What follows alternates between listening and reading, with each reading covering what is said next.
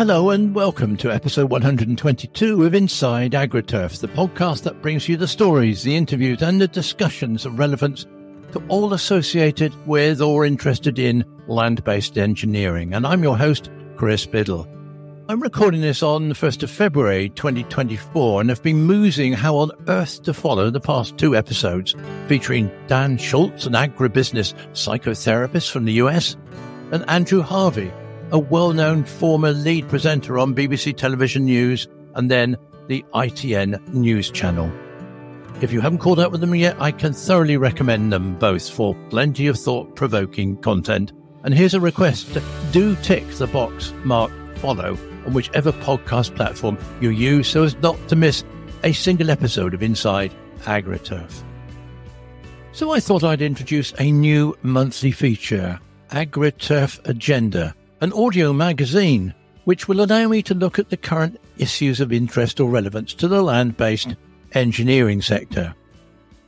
Now, as you will hear, I had to make a last-minute change to the content of this episode due to the late-breaking news about the collapse of the small robot company. So for this episode, I'll be looking at the disappointing rate of agri-tech adoption, how small scale is often better than big scale, the use of tractors as a political weapon, trade shows, that old chestnut. And still, on the high-tech theme, I'd like to tell you a little about the battery recently implanted in my back.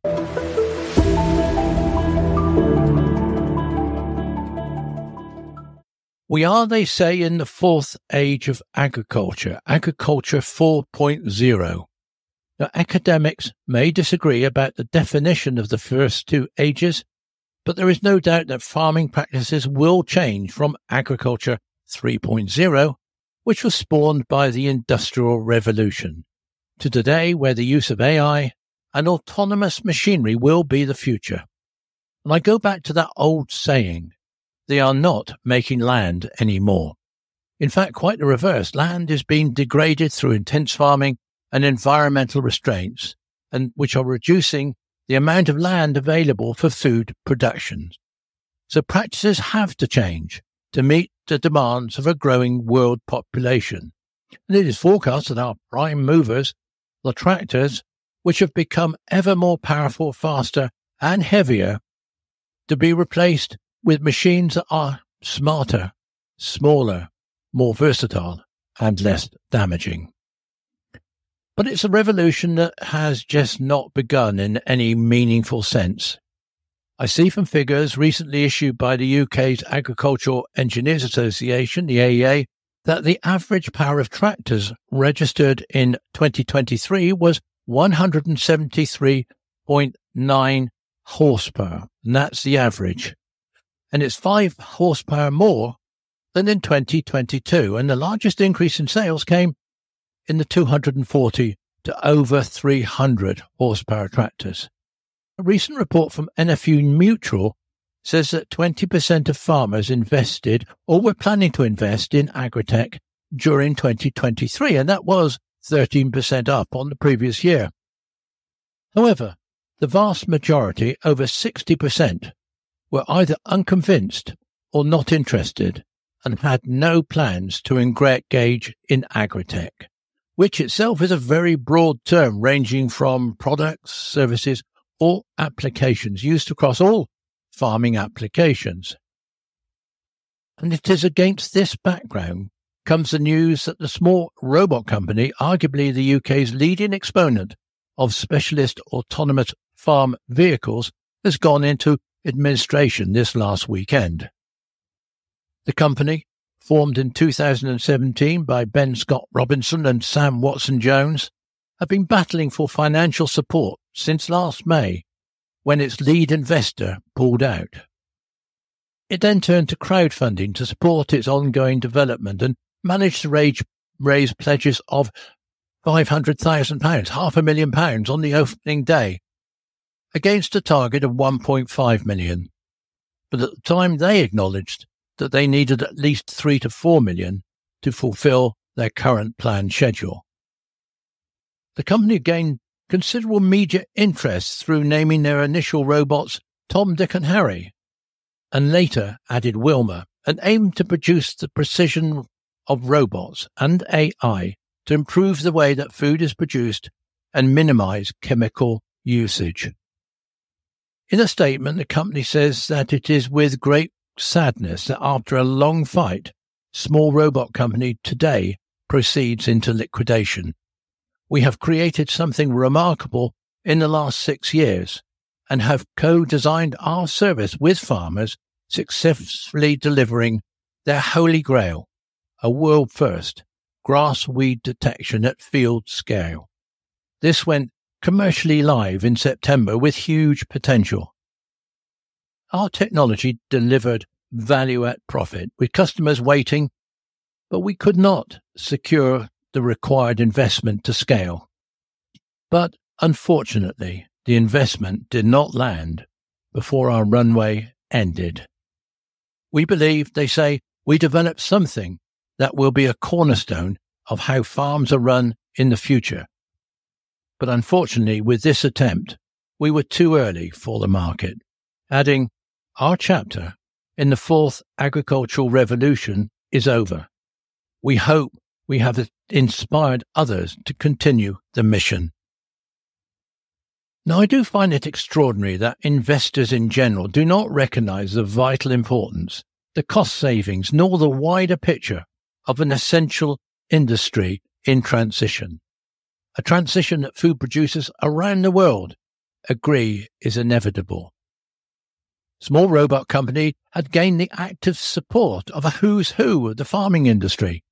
Legford Estates, owned by Waitrose, Lockley Estate, owned by the Sainsbury family, Oxford Farming Conference Chairman Will Evans, Tom Martin, Leaf, that's Linking Environment and Farming, their ambassador, were all reported to have trialled and signed up for the company's services. Now, obviously, I've no knowledge of the details of the company's pitch to investors, but my guess would be that it wasn't the clever and innovative robots that were the issue, but small robot company's business model. It was sold as a farming as service, an autonomous contracting service, if you like. Indeed, the company's press release conceded that it was too early for the market. And rather like the panel on Dragon's Den, however innovative the products being presented to them, the killer question when they are asked for investment is, when will I get my money back? In truth, and with some sadness, our industry needs companies like the small robot company, innovators who will do all the hard yards before inevitably the major industry players cherry-pick the technology that suits their long-term plans without having to go all through the hassle and expense of R&D and testing. The worldwide development of autonomous machinery is highly competitive. Countless innovators are trying to crack the market. A few will succeed, but I guess many more will fail.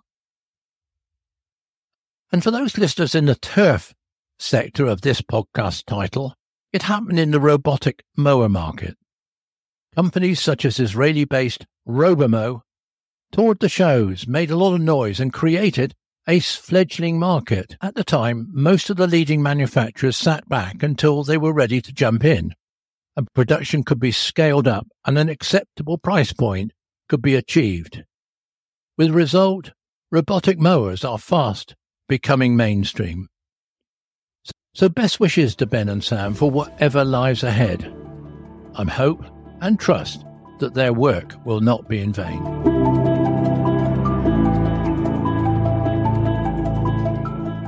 But in a few mutual report about the rate of agri-tech adoption I mentioned, the phrase perception is everything appears to be in play. The perception is that automation is only for larger farm operations. That view, however, was strongly challenged by Kit Franklin of Harper Adams University when I talked to him about the Hands-Free project for an episode of this podcast. For 2 years, growing a single hectare of crop with our autonomous machines, a retrofit Izeki tractor and old Sampo combine, essentially showcasing the fact that it could be done. You could farm without sitting on the tractor with today's technologies. And then in the last 2 years, then we've grown to the 35 hectares of the hands-free farm over 5 fields. But in the last year, we did successfully manage to grow crops across the whole farm. We grew wheat, oats, and beans. The major breakthrough was then unloading that on the move into the tractor alongside, and not just the fact that there was 2 tractors driving themselves, they're actually talking to each other. So the combine is telling the tractor where to be and when it should get out of the way because there was a turn coming up, that sort of thing. For me, it's about showing our industry to be as technically advanced as it is to a wider audience. You mentioned the word economics just now. I believe there was a paper that was published reasonably by people from Harper's trying to work out the economics of autonomous farming. Were there any headline results from that? The paper models the model of farming that we're putting forward. So rather than as your farm gets bigger, you get larger machines that a single driver can do more with. You essentially keep with small machines, but you develop it as a swarm. So you go from 1 unit to 2 or 3 units as your farm gets bigger because they don't need drivers, they drive themselves. So the one person who would drive your really big tractor can now manage 3 smaller and critically cheaper systems to work together. And essentially what the paper shows, and the modeling we did show, is that brings down the cost of production. Reduction in that cost of production happens at the low end of the farming scale, in sense, small acreages. So we could make essentially a 100-hectare farm, which currently growing cereal crops wouldn't be viable, be very borderline viable. We can essentially make it viable by the adoption of autonomous machinery. How interesting. Over 3 or 4 years, the team at Harper's demonstrated that with modified existing machinery, automation on the farm could be scaled up. But how to roll out that research into practical applications, that's quite a separate issue.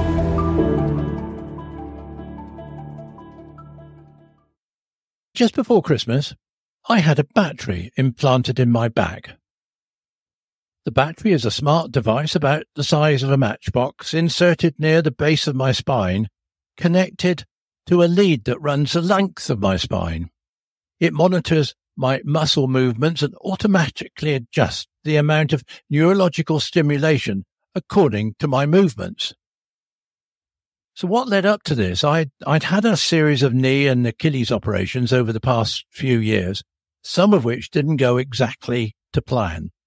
As a result of the nerves being cut during surgery, I have been left with long-term pain and reduced mobility.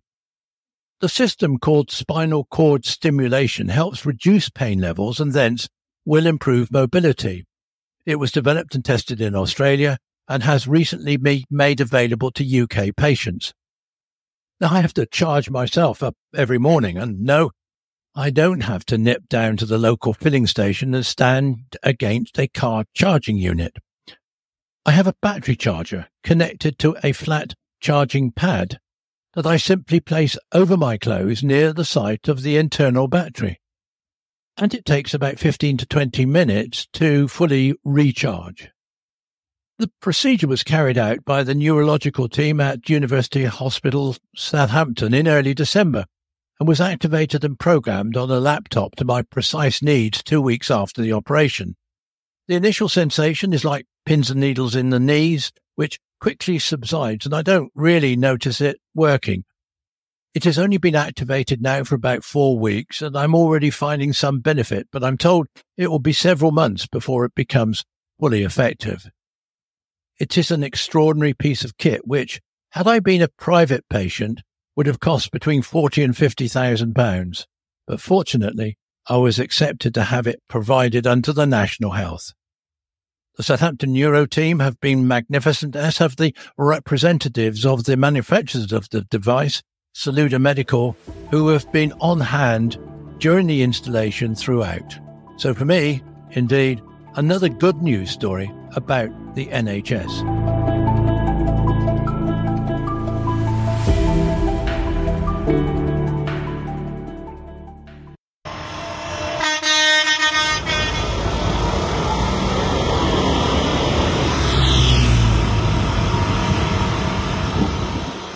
That was, if you hadn't already guessed, the sound of farmers blocking motorways around Paris this last week and these protests have been taking place across Europe during the past few weeks. In few countries is direct action as direct as it is in France. Over the years, French farmers have become notorious for their regular expositions of anger, blocking motorways with their tractors, disrupting transport, dumping mountains of produce, or sometimes something worse outside ministers' doorways. All too often they have the tacit, if weary, support of French citizens who rarely have much sympathy for the government and its bureaucracy. And all too often the hapless French Prime Minister is forced into a climb down, cancels the offending new proposals, and usually pays for the concessions with his or her job. Things are rather different this time. The protests are bigger and the note of violence is louder. Gabriel Attal, the fresh-faced new Prime Minister, has already paid a visit to a farm, listened earnestly to the grievances and promised a swift retreat from the decision to reduce the bureaucracy governing payments to farmers. So what's it been like living in Paris surrounded by a ring of tractors? Here's Dan Pratt, a regular contributor to Inside AGRI-TURF, and I caught up with him last week. I live in northwest Paris, nowhere near a motorway. And obviously it has a knock-on effect. If there's an accident on the motorway, then you feel the impact. Obviously going through the capillaries in the vein, which are roads, A roads, B roads. And but even down my street, there was huge traffic jams. People were stuck in traffic jams for hours trying to get around them. My little boy quoted when I was taking him to school in the morning. He said, "It's very busy today, Daddy." Why? And I said, I tried to explain to him that there were tractors on the motorway 20 miles away, and he was struggling to understand that concept. But yeah, like I said, ultimately, people in Paris, especially in France, they don't lie down and take things. As we know, when they try to raise the pension age, the best their response was, well, I'm afraid that all we can do then is burn down Paris. Yes. As a response, rather than sending a strongly worded letter, which other nations may do. Have the farmers got general public support over there? On the whole, yes. They're very passionate about their livelihoods and their culture here in their farming industries. They like everything to be French grown, French bred. They are very passionate, and there's a lot of farmer shops. Even around my area, there's a lot of farm shops that are a bit more expensive, obviously normal, but they're always busy. So I think a lot of people are very respectful of, and very proud as well, of their farming community and farmers in general. Yeah. So when they do protest, there is a level of sympathy that goes along with that. And like I said, it was a great inconvenience on Monday, but on the whole, the general public, in my opinion, from what I witnessed being out and about all day, were in support of it. Good. Thanks for that on-the-spot report, Dan. That's okay. Excellent.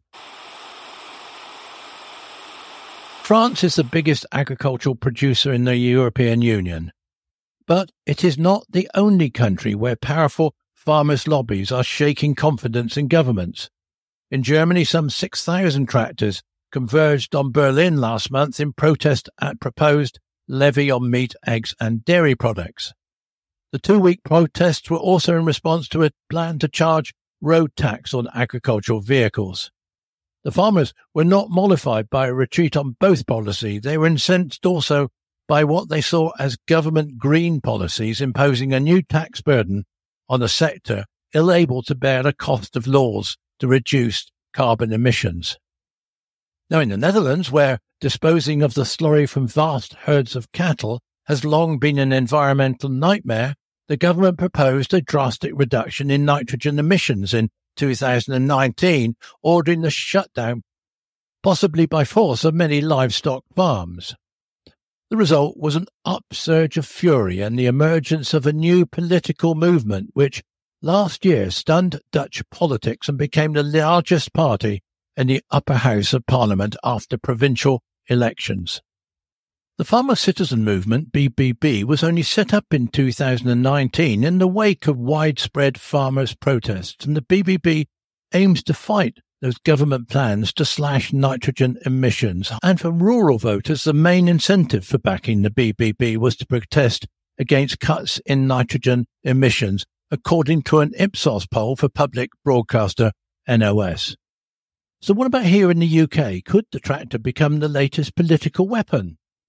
The farmers' lobby in Britain is less powerful and works hard to keep its issues out there. Issues such as policies linked to the green agenda, the ban on some pesticides and measures to reduce emissions and promote conservation that would cut farmers' income. But let's face it, farming and food production appears to be low on the government's agenda, mainly because the public's attitude towards farming is, at best, ambivalent. Yes, of course, food is a contributory factor to the cost of living crisis, but a recent cut of about 20 pence in a litre of milk to around £1.30 was much heralded. But to me, that is a ridiculously low price for such a valuable commodity compared with, say, shop-bought bottles of still water at the same price, or more, with some of the so-called premium brands. In this country, motorists go mad at being held up by a tractor on the A30 as they head for their holes in Cornwall. But boy, do the Europeans know how to do a protest. Not for them holding up a banner with a loud hailer, "What do we want? Blank, blank, blank, now," sounding like a broken record. And just to prove the point about government inaction, DEFRA has repeatedly underspent the farming budget, amounting to more than £200 million in the past 2 years, according to newspaper reports. The government pledged that by the end of this Parliament it would spend £2.4 billion a year on farming as the industry transitions away from the EU's CAP model. But figures from DEFRA show an underspend of £110 million in 2021-22 and £117 million in 2022-2023, according to The Guardian. That means £227 million of promised funds have not been spent on the farming budget. NFU President Minette Batters told the paper that the underspend was unacceptable, especially in the general election year.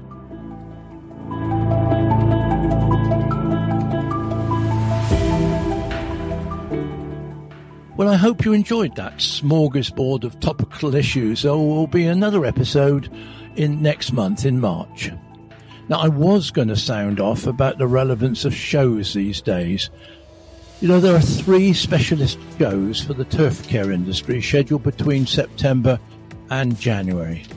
Surely that will strain the resources for many would-be exhibitors. Each, of course, will point to their differences. But for a relatively small industry sector, that is surely overkill. In a way, I'm conflicted over the issue of shows, for they do provide an opportunity for mixing and meeting, and I've always enjoyed the social element attached. But it will only encourage those exhibitors who choose not to attend to run their own open days or events, putting even more time constraint on dealers. I do think it's inevitable that there will be a strategic coming together of the shows over time. But I guess that, as always, the market will decide. Thanks for joining me.